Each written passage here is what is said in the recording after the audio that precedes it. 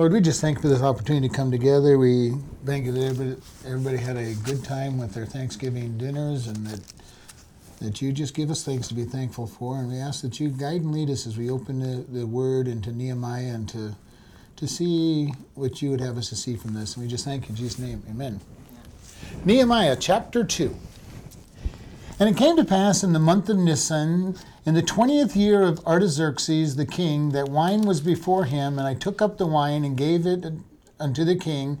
Now I had not been before time sad in his presence. Wherefore the king said unto me, Why is your countenance sad, seeing you are not sick? This is nothing but sorrow of the heart. Then I was very sore afraid, and said unto the king, Let the king live forever. Why should not my countenance be sad, when the city, the place of my father's sepulchres, lies waste, and the gates thereof are consumed with fire? And the king said unto me, For what do you make a request? So I prayed unto heaven, and I said unto the king, If it please the king, and if your servant has found favor in his sight, that you would send me into Judah, into the city of my father's sepulchres, that I may build it. And the king said unto me, the queen also sitting by him, For how long shall your journey be, and when will you return? So it pleased the king to send me, and I set him a time.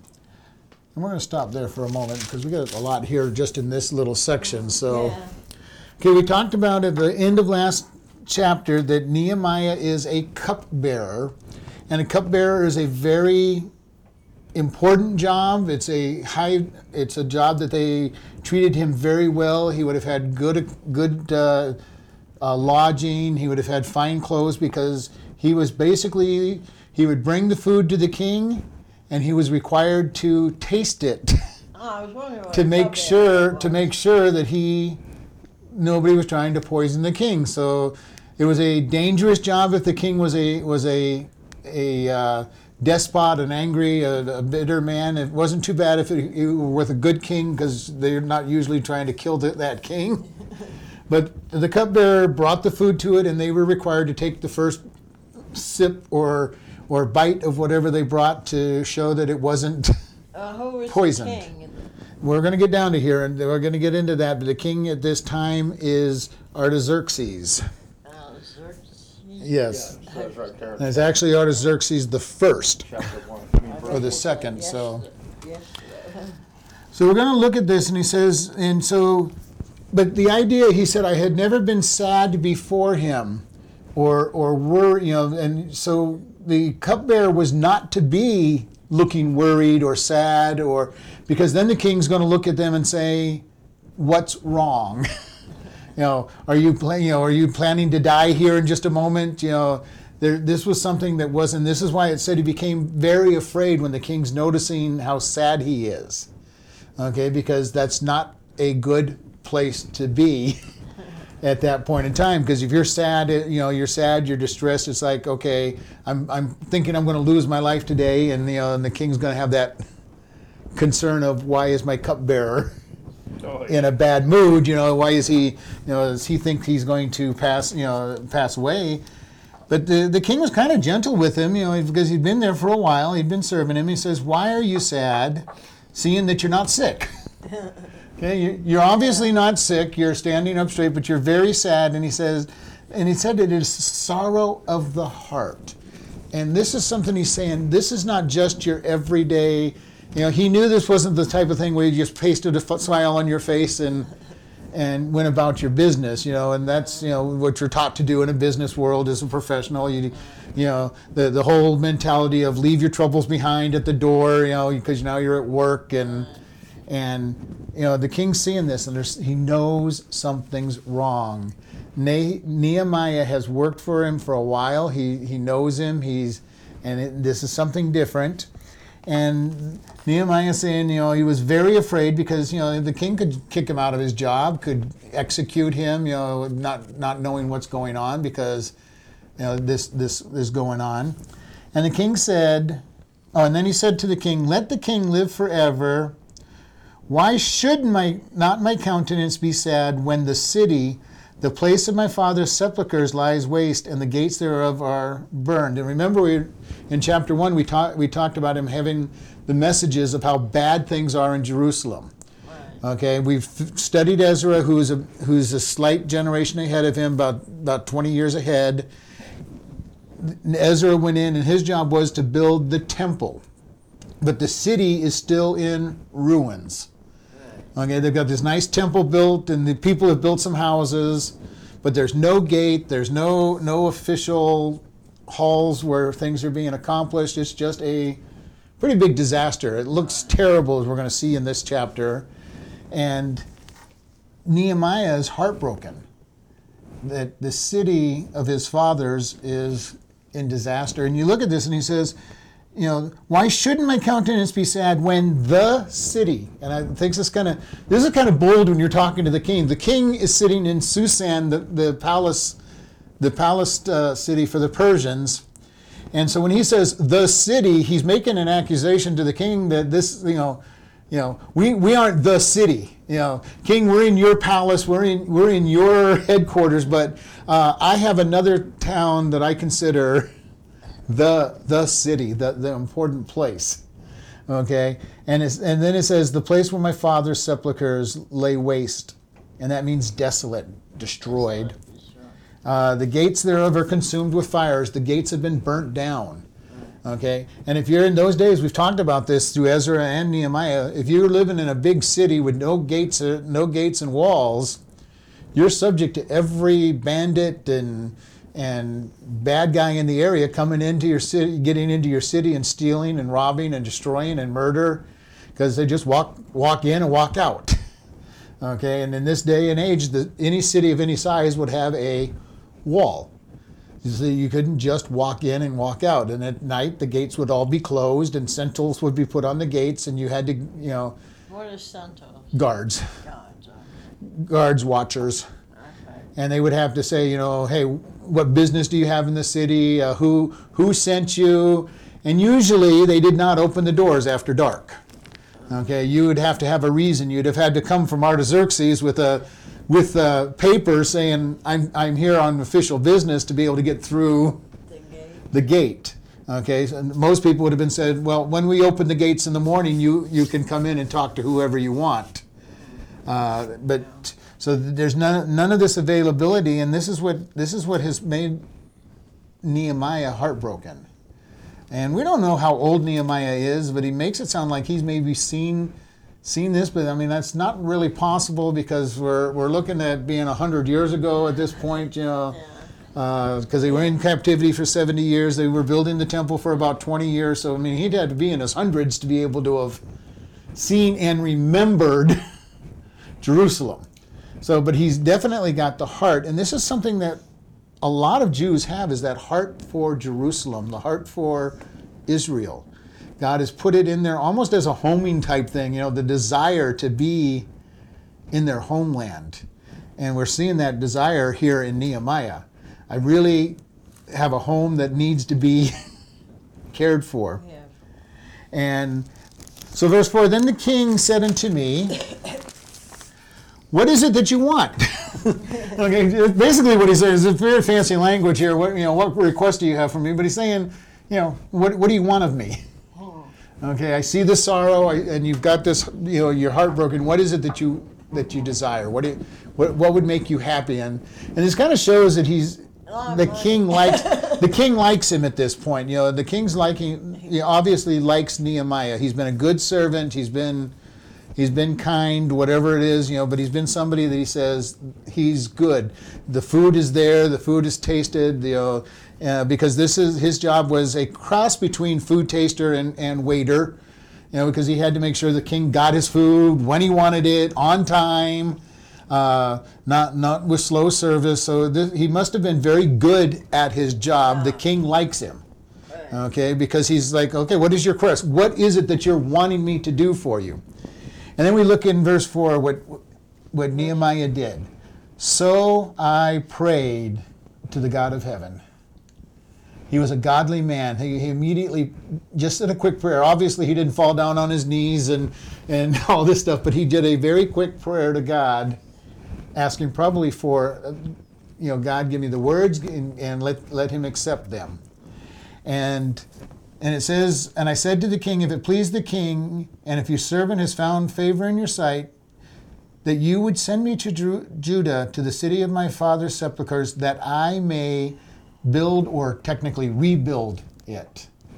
So his request is, send me to Judah, send me to Jerusalem. And put me in charge of rebuilding the city. Because we've already got the temple that was started by Cyrus the Great, continued by Darius. And then you remember all the troubles that they had and the complaints that they had, and we had Xerxes, which is Artaxerxes' father, and he took and checked the records and told the people there, "Well, quit bothering them. They're to build the temple." And by the way, I'm giving them money to build this temple. Now we're on Xerxes' son Artaxerxes, and we're getting ready to see the rebuilding of the city of Jerusalem. Okay, so, and we'll give you this here so you can kind of keep track of the kings a little bit. Yeah. Thank you. This gives you the kings in their order and who they are. Thank you. And the Xerxes, or Ahasuerus, was the king who married Esther. Okay, if you remember the story of Esther and how she saved her people from destruction from Nahum. Which, no, I haven't. Okay, it's the next book after this one. So, I guess I haven't read but that. but she was a Jew that got promoted to queen, and that happened because of a beauty contest. She won the beauty contest and was made queen. Yeah, I think I read some of the. You probably read it at some point. At some point.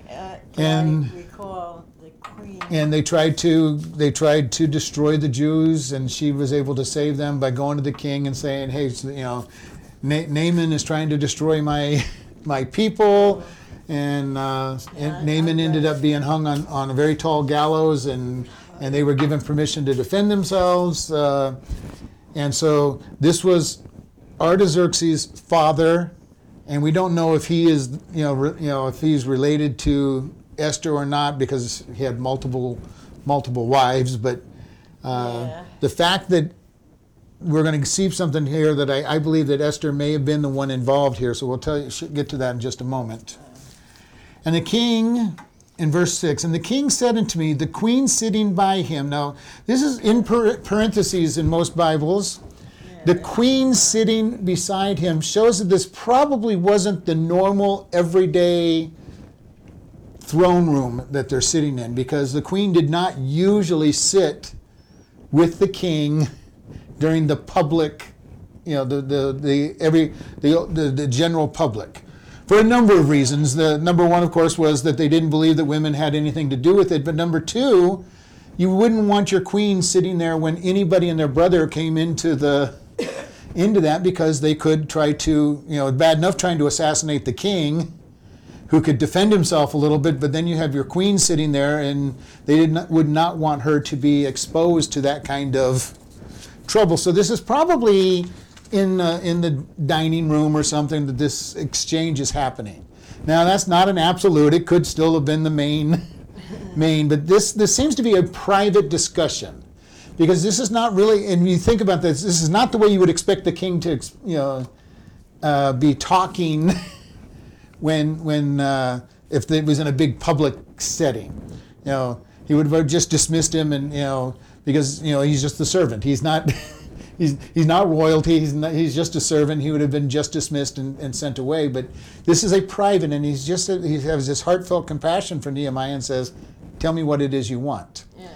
Now, the other thing we want to look at is when it says the queen in most of the Old Testament, it's usually referring to the mother of the king. And the reason being for this is that because there was polygamous marriages, who would be the queen, would cause a riot amongst your home. So you usually, in those days, would pick your mother. The mother would act as the queen. The other ones would have queen status, but usually when it says the queen, they're usually referring back to the mother of the king, because it was easier. And we still have that term out here, but we usually put the queen mother. Okay? But in many cases, it would be the mother sat as the queen in any ceremonial activity, anything that was open that was his mother, because it kept you from having a riot amongst your wives as to which one was going to be number one wife, who was going to have the title of the queen. And you usually didn't want to cause that kind of dispute. And if nothing else, just the nagging, why are you choosing her over me? And especially if you had two close wives, and you had to make a decision on one. So usually it was the mother who sat in as the queen. And so this is quite possibly sitting with him, Esther.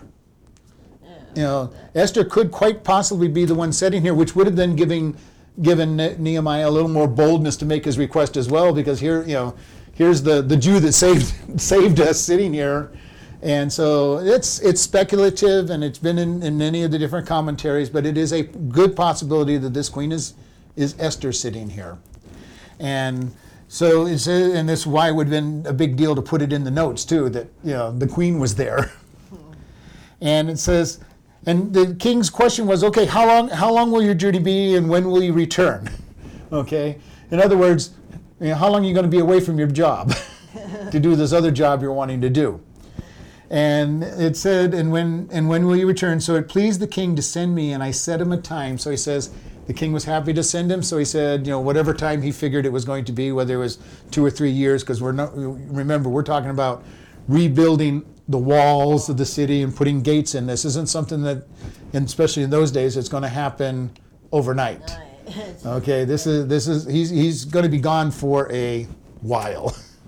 This is not an overnight job. It's not even just a couple months job, because they're going to have to quarry stone. They're going to have to get lumber and build gates, and the gates have to be strong and thick enough and strong enough to take a battering, that hold back the battering rams. So these are not just your gate you throw on your house and say, okay, we're okay.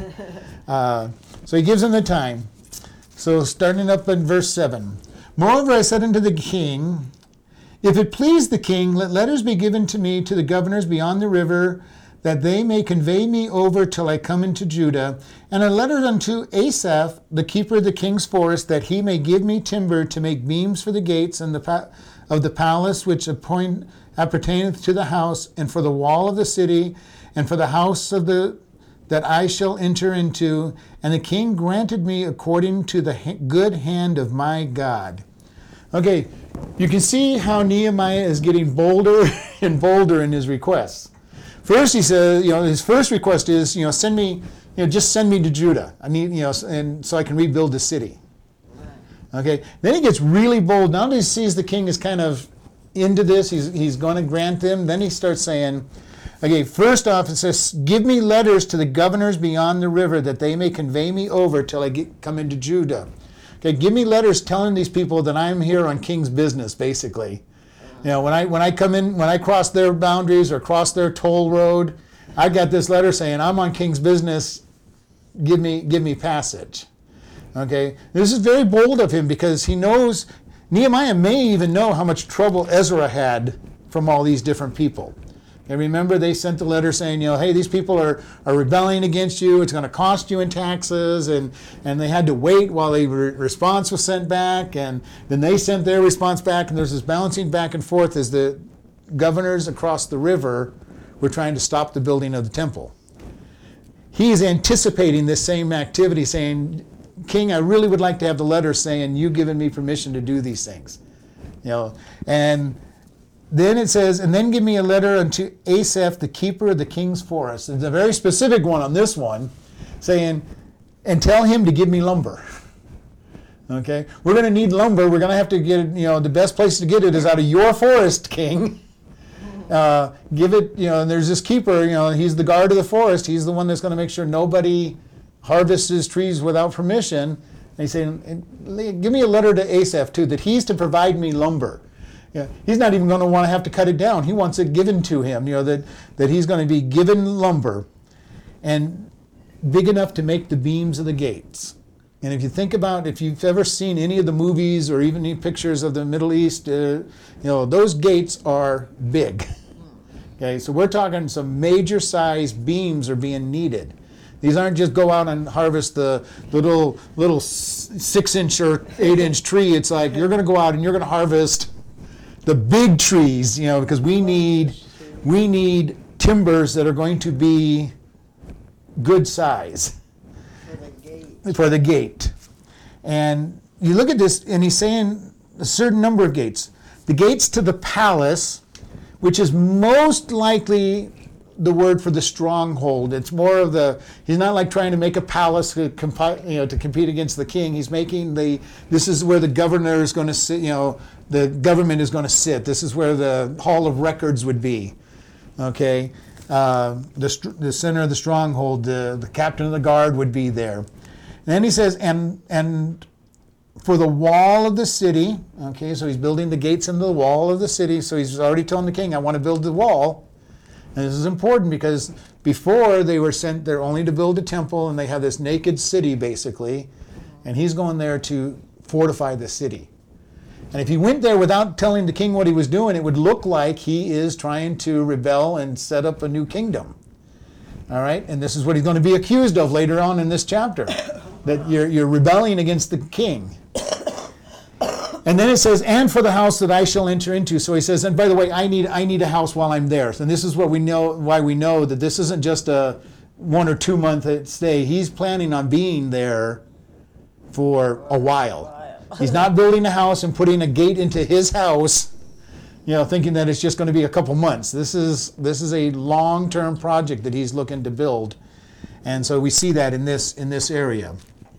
And then he said, and the king granted me. And that's beautiful. These kings have been so generous all the way through. Ezra, the king's given them the gold and silver to help build. And when they get harassed, he gives them more gold and silver to help build it. And this king is saying, go. God has given the Jews so much favor to these 4 kings. And they're sending them back home. And in this case, it's a really big deal because he's literally talking about building a town and building a city that could withstand a siege. And if the kings really didn't, if Artaxerxes did not trust him, he would never have sent him back to rebuild the wall and the gates, because you just weren't going to let an enemy or somebody who you thought would revolt against you go strengthen defenses. Okay, so this is a big deal. This is a great blessing from God, and Nehemiah is seeing it, that God's hand has blessed him. God's hand has said, here you go. You've got this blessing. You're going to go out there. All right, verse 9. And when I came to the governors beyond the river and gave them the king's letters, now the king had sent captains of the army and horsemen with me. Then Sanballat the Horonite and Tobiah the servant of the Amorite heard it. It grieved them exceedingly that there was come a man to seek the welfare of the children of Israel. So we got 2 verses here. So he finally gets there, and remember, we've talked about these trips, even though it shows us in 1 verse that they're done with, we're talking about covering 200 to 300 miles of territory in a caravan. A caravan roughly gets about 20 miles a day if it pushes hard, 15 if it's going at a normal speed. Now this is one with military in it, so it probably pushed hard, and it doesn't probably have a lot of children by the sound of what was sent. So they probably got 20 miles. So we were talking 10 to 15 days of travel to get to this place.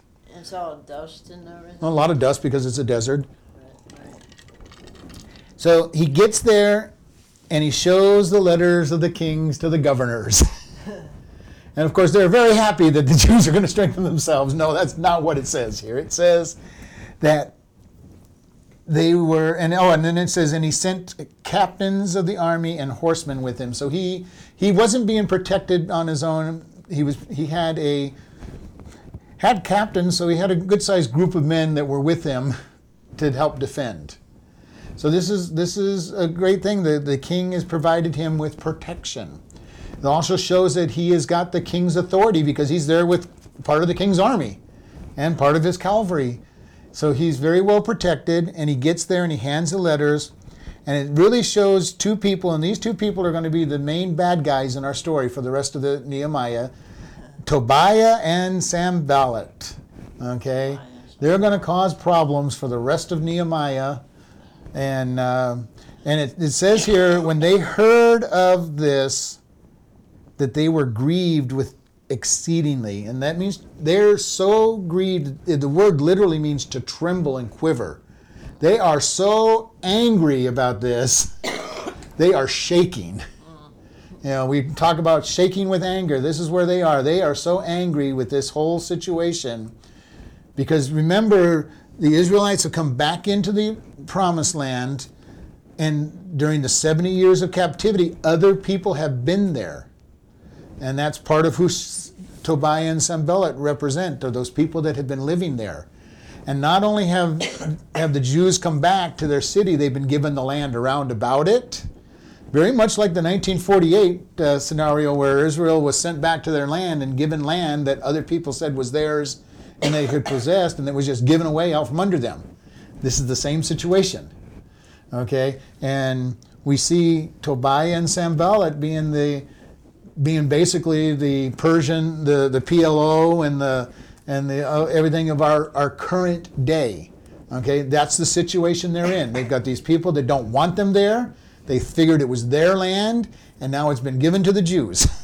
And they wanted them to build it, not the Jews. They didn't want it built at all. They didn't want it rebuilt at all. And if it was going to be rebuilt, they wanted to be the one that did it. That's what I'm saying. Yeah, and they didn't want the temple of God there. They didn't. The king cut them out. The king just said, "Here, you're losing this. It's my land. You're losing it."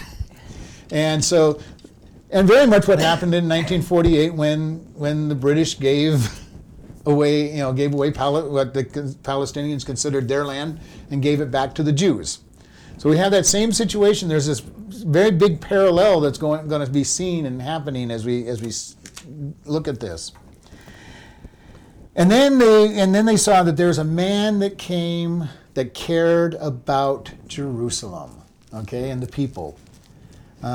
Ezra didn't seem to have that great care. Ezra was a priest. He cared about the temple. He cared about the people, but he cared about them for their spiritual life, and he didn't go much beyond trying to get them to rebuild the city or anything, because he wasn't really authorized to in the first place. But he was also just a priest. He didn't want to take on the day-to-day operations of the government. And here comes Nehemiah. And Nehemiah's job is not to care about the spiritual welfare, even though it's obvious he does. I mean, he cares about it because of he's always praying, he's always going before God. But he's there to rebuild the city. Not the temple, not the spiritual activities. He's there to rebuild the city and say, we're going to build something that's going to protect, that we can run into, that will be our defense. And we haven't talked much about it, but Jerusalem sits on a mountain. Okay, so it's defensible. Any city sitting on a mountain is defensible. And one of the rules of war is if you hold the high ground, you are in a better place than if you're trying to come up the hill. It's easier to defend. And so Jerusalem, and it's got broken down walls at this place, but it is still somewhat defensible because it's on the mountain. But it's not as defensible as it should be because it doesn't have walls at this point. And we're going to see this whole thing. Verse 11. So I came to Jerusalem and was there 3 days. And I arose in the night, and I and some few men with me, neither told I any man what my God had put in my heart to do at Jerusalem, neither was there any beast for me save the beast I rode on.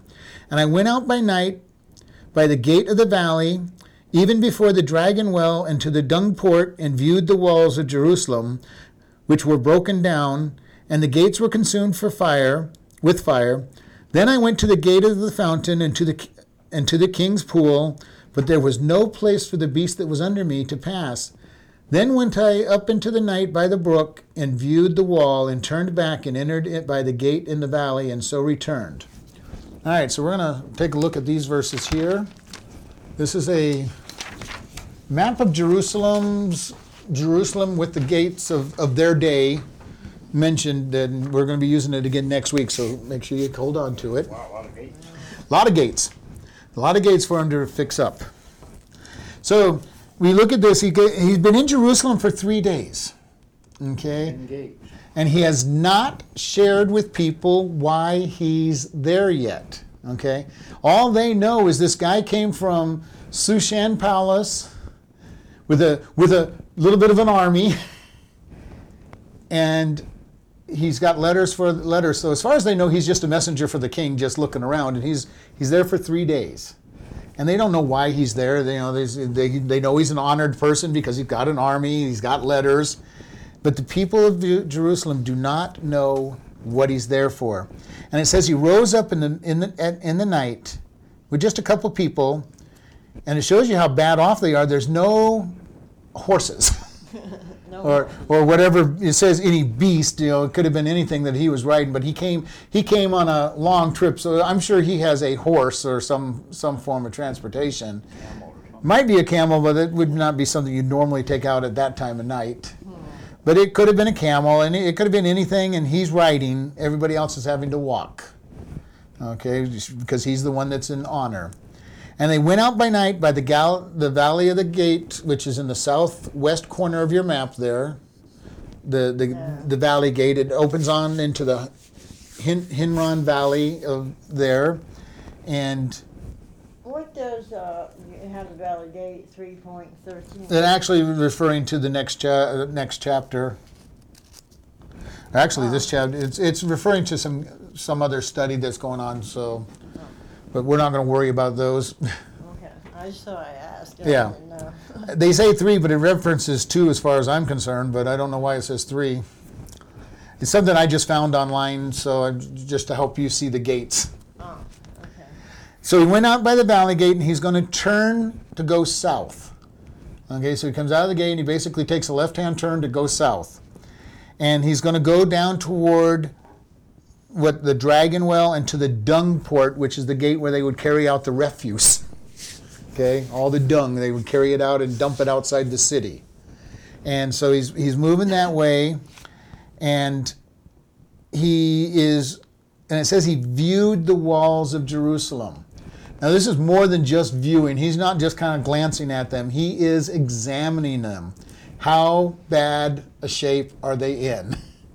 And he's trying to find out how bad things are.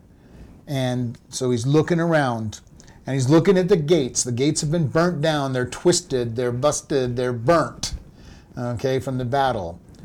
And he said he went as far as the fountain gate, which is down there in the southeast corner, and to the king's pool, but there was no place for the beast to get under. He couldn't go through that gate. Okay, it was so broken up that he probably could have gotten out, climbed it, but then what are you going to do with your animal? The animal couldn't pass whatever was blocking that gate. And so what he did is he turned and went up the brook, and then he got up a little above and looked down to see what was going on. Okay, and then he returned back to the valley gate. So he didn't go very far that first night. He's only passed 2 gates. I think he intended to probably go back in on the fountain gate and return in. He saw how bad the damage was and probably said, okay, I've got a choice to go back to the valley or find an open gate, and then he just decided to go back to the valley gate because he couldn't get in. And so in verse 16, we're going to continue here. The rulers knew not where I went or what I did, neither had I as yet told the Jews, nor the priest, nor the nobles, nor the rulers, nor the rest that did the work. So, this is kind of interesting when you look at this. It says, I didn't tell anybody. I haven't told anybody. And then he goes down this long list. He didn't tell the Jews, the ones that had been sent back to Jerusalem. He didn't tell the priests. He didn't tell the nobles, their leaders, nor the rulers. And then it says, nor the rest that did the work. It seems like they're going to try to get other people to be doing the work when you look at that one statement.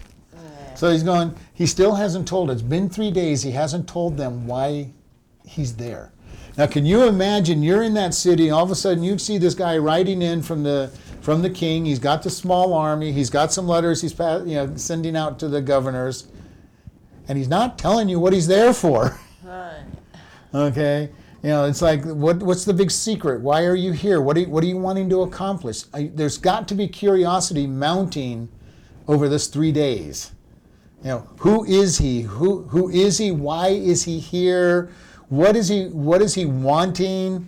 You know, we've had all this trouble back with Ezra. You know, we've had all this trouble in the past with Ezra. Is he here just to see if what was reported is true? Is he here to check out the progress of the temple? You know, you can picture what's going on here. That, you know, if you were living in Jerusalem, it's like, wow, what's this guy here for? And in 3 days, the word is going to be getting out. Hey, there's a visitor. There's a visitor from the king. We don't know what he's here for, but he's here.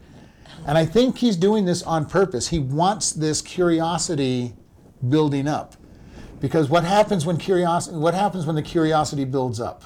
Gossip goes around. Well, not just the gossip, but people start showing up. Yeah.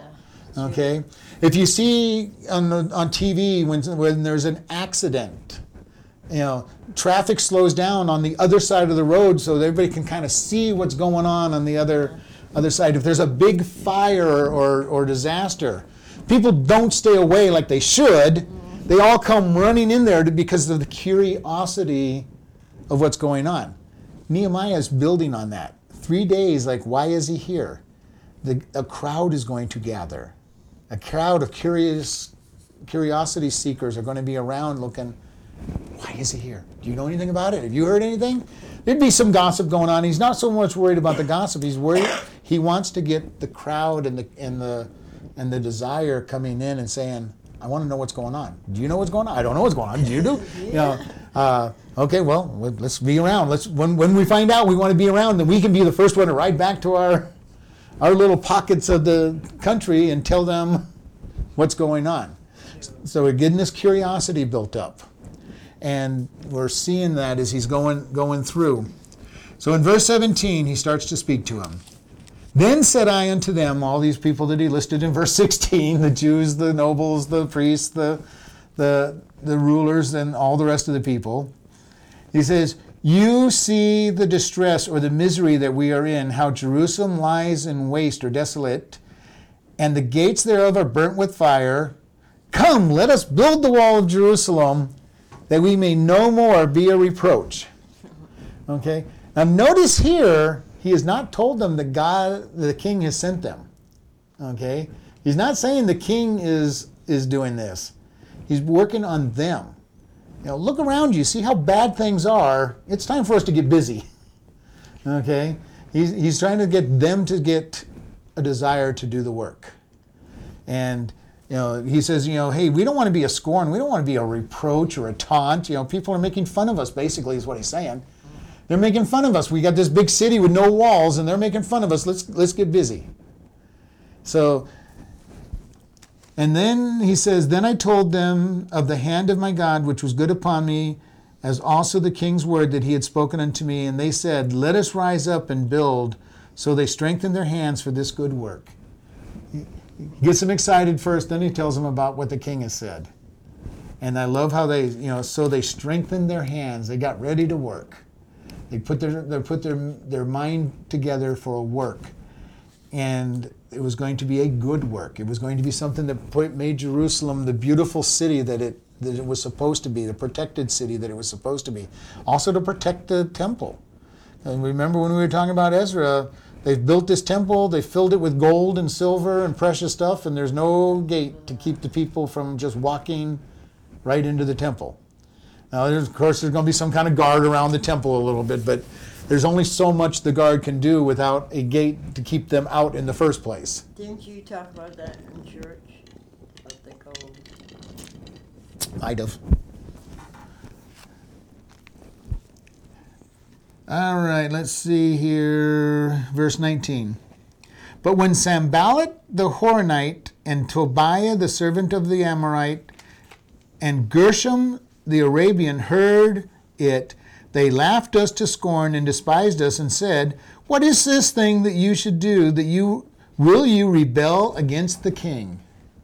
Okay, remember we talked about the idea when you start building the wall, there's going to be this idea that you're trying to rebel. And so here are these people, they're worried about a leader being there that cared for the people, and all of a sudden they're trying to cause problems. And the first thing was that they laughed at him. Later on we're going to they're going to say things like, Oh, those walls you built, even a fox can knock down those walls, so they're going to be making fun. We're going to see them making fun of them for a long time, and here they are, they're taunting them. Who do you guys think you are? How many masons do you have there stone masons do you have there to build these walls? Who's going to build these walls that are going to stand up? Okay, they're making fun of them. They're taunting them there's only a couple thousand of you. How are you going to build these walls? Where are you going to get the stone? Where are you going to get the lumber? They're making fun of them. They're trying to, because it said they strengthen their hands. They're trying to discourage the people, and we're going to see them trying to discourage the people all through this book. Because if you can discourage the workers, you can slow down the work. You can maybe get them to stop working. Okay, and they're very worried because they know this Nehemiah fellow's come in and he's got instructions to build, and it doesn't tell us that they showed him Asaph's instructions to give him lumber, but they know he's there. He's there because he's going to cares for the people and wants to keep them moving forward. And so we're seeing that happen. So they've been trying to destroy what's been going on, and then they go, and then they get the real accusation. Okay, they've been making fun of them, then they get to the real accusation. Why are you being rebellious? Why are you revolting against the king? And that's the serious one. To make fun of them is one thing, but they're going to try to go in and make life difficult for them with that that correction. You're revolting against the king. That's why you're trying to build this strong city so that you can be rebellious and rebel. And the answer that he gives them is really wonderful. Then answered I them and said to them, the God of heaven, he will prosper us. Therefore we his servants will arise and build, but you have no portion, nor right, nor memorial in Jerusalem. Okay, so basically he's going in, and with Sanballat and Tobiah and Geshem, he's not saying the king gave us permission to do this. You look at his answer, and he's kind of playing into their their statement of rebellion. Okay, he's actually challenging them basically to go ahead and talk to the king and be embarrassed. Okay, because that's what he wants. I really truly believe at this point he wants them to think that they're being rebellious and send notes to the king and have them really be embarrassed in this process. Because he doesn't say, shut up, the king gave us permission to build the wall and the gates. He says, the God of heaven, okay, our God is going to make this prosperous, or more specifically will accomplish it, okay? And that's what he's saying, it's going to be accomplished. It's going to be finished. And he says, he will prosper us thereof. We his servants will arise and build. And you can almost hear the challenge here. Well, you think we're being rebellious? Yeah, we're just obeying our God. Okay, they're not even getting into the king side of this thing. We're obeying our God. And then he gets really kind of snotty with them, because he basically goes on and we'll read this. He says it in a very fancy way, and he goes, and by the way, it's none of your business what we're doing. Okay, and that's broken down what it is. He goes, but you have no portion, you have no share. This is Jerusalem and this is our land. You have no say here. And he goes, and you have no right, which means that you have no case. You have no position here. If you ever follow any of the Supreme Court cases, one of the things you have to do is prove that whoever you're bringing the charges for has a stand in the case. They have a cause, that they're being hurt by whatever you've done. You can't just bring anybody and just say, well, this is a bad law. You have to have somebody who's been hurt by it. And he's basically saying, hey, you don't even have a cause. Get out of here. And he goes, and for that matter, you don't even have a memorial. You don't even have a remembrance. You don't have, this isn't your city. Okay? He's being very bold, saying, and he's putting himself in a place where he's challenging them to go talk to the king. And basically, mind your own business. This isn't your city, and none of your business. And by the way, our God is who we're working for. And he could have just said, here's the letters from the king, and been done with it. But I think he's playing a game with them. This is my opinion. He's playing a kind of a game with them.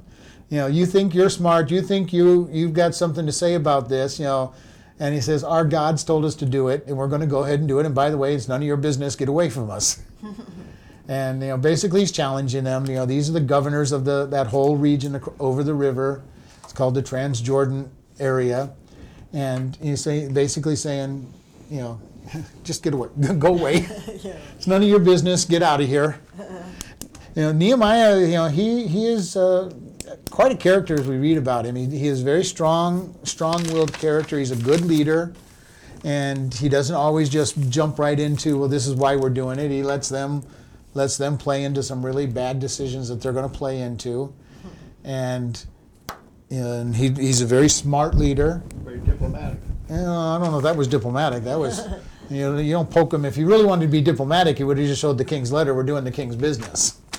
If he really wanted to be diplomatic, he's sticking his finger, he's sticking his fingers into the hornet's nest and trying to stir it up, to try to make them, do things they shouldn't be doing. Diplomatic. Huh? Not being. No, he's not being diplomatic in that answer. Because if he was being diplomatic, he'd have just said, "Here's the letter from the king that I have permission to build the walls and the gate. Go away." Okay. Now here he is trying to stir them up. I really think that he's trying to get them to write a letter to the king and then be embarrassed with the answer coming back, because he knows the king. The king is kind of, he and the king are on friendly terms. And like I say, if he was trying to be diplomatic and just stop everything, he'd have just said, "Here's the letter from the king. Read it and weep." Well, he's being diplomatic to embarrass them. Yeah, well, he's being diplomatically embarrassing him. Yeah, That's what I meant. but he is looking at this, and this is that whole idea. When God gives us a picture of what to do and gives us a calling of what to do, we need to go out and do it. And don't let adversaries stop us. And this, yes, he's got the king, but it started with his whole desire before God to see the city being rebuilt. And God has given him gracious blessing all the way through. And it is amazing how many times when you're doing what God has called you to do, you'll see just crazy things happen. There's no reason the king should have said, "Yes, go." They could have very easily have been, "Off with your head, you're trying to kill me." But he's had a courteous answer from the king, great blessing from the king as the king gives him all the letters that he needs to be able to do this, gives him an army to guard him while he's on his way. Then he comes to the people and they respond positively very quickly. So everything is going fairly well for him at this point. I don't know about this last part. That's probably not a very godly way of answering the people, but not saying one thing about the people in the Bible, none of them are perfect in how they do things. And there's usually, God shows the weaknesses of them as well. And I think that's more of a weakness than it is a godly. This is the one place where I've seen him that he's not being godly so far in the book. Because I see this very much, poke them in the eye and try to cause problems with them. Because the easy answer would have just been to show the letter and say, "Hey, we're doing what the king. Quit telling us we're being rebellious. The king has authorized this, and here's the paperwork." That would have been the godly answer, the righteous answer. These basically saying, "Hey, God told us to do us, butt out. Get away from here. It's none of your business." And he's definitely playing them. He is definitely playing them. He's trying to get them to go to the king and be embarrassed. He's wanting them to be embarrassed. He's trying to belittle them. He's wanting to strengthen the Jewish presence there and getting them more embarrassed. And we saw that in Ezra with the back and forth letters. Check the records, and then, no, by the way, go double check them because you didn't check deep enough, king. We've been blessed, and you guys sent us, and then they got the reward. So there's been a lot of that going on through these periods of time, and here's somebody who's playing them very skillfully. He is used to the court intrigue. He's been around the court intrigue in Susan. He knows. He's watched very skillful people play and position themselves, and he's playing that kind of ruler. He's playing that kind of ruler here. I'm really gonna play you guys. You think you're smart? Go ahead, go to the king and find out that you're gonna look like a fool. Good. So, Not a godly position, but it is what it is. This is the kind of guy that he is. He's a leader that's going to take every advantage that he can get. And he's going to be playing a very dangerous game with them because it first started here with him playing with them. And he antagonized the situation that's going to come back and bite him later on. If he had done it righteously and correctly, he would not have had all the trouble that he's going to get. They were laughing at him, so he played back. Yeah, they were laughing at him, so he played them, and they're going to come back at him later on. Oh. Okay, this did not come good. His answer would have been to stay, if he had stayed righteous and godly with his answer and saying, this is what the king has told us to do. They probably still would not have been happy, but a lot of stuff that went on probably would not have happened if he hadn't kind of stuck the stick in it and said, let's get you guys really riled up. And unfortunately, that riling up is going to be the rest of this book as they keep attacking and trying to stop them. And they start playing the political games with him without bringing the king involved. So, I mean, this is going to be this is all politics. This book is all about politics and stuff. Sounds like, And politics have never been good. Believe me, we gripe about the politicians in our day. Yeah. Politics have never been good. There's always been politics. If you remember when in the book of Daniel, when he's cast into the lion's den, it was because the other leaders didn't like Daniel, and they couldn't find anything wrong with him. And Daniel is one of two people in the Bible that nothing negative is said about. The other one being Joseph. Okay, but they, and you think about this. It said they searched out a reason that they could make accusation against Daniel. He was a righteous man. Okay, and they couldn't find anything, and they said we're not going to be able to get to him unless it's because of his God. And then, if you recall, their little political play was to go to the king and say, "King, we have a great idea," and everybody agrees that it's a good idea. Make a rule for 30 days. Nobody can pray to anybody but you. And the king was all flattered. If everybody's agreeing about that, it sounds really good to me. Signs the law, and they immediately run to catch Daniel in prayer. And then go run to the king and say, hey, by the way, Daniel was just praying to his, didn't you write this law? Didn't you sign it? Yeah. Well, Daniel's been praying. And all of a sudden the king realizes how he'd been played by these guys. And he had to throw Daniel in the lion's den as the law required. But, politics have always been out there. They've been in play for as far back as we can track through history. And very rarely are they good. So we want to just be able to look at that. This is the battle being set up, and we're going to see this battle playing out the whole book between Nehemiah and Sanballat and Tobiah. And Geshem is usually involved as well, but Tobiah and Sanballat are always the two listed. There's going to be a long-running battle between them through the whole book. And let's close in prayer. Lord, we just thank you for this day. We thank you for the opportunity we have to come before you. Lord, we ask that you help us to learn how to answer people in a godly way that is strong for you without being purposefully aggressive and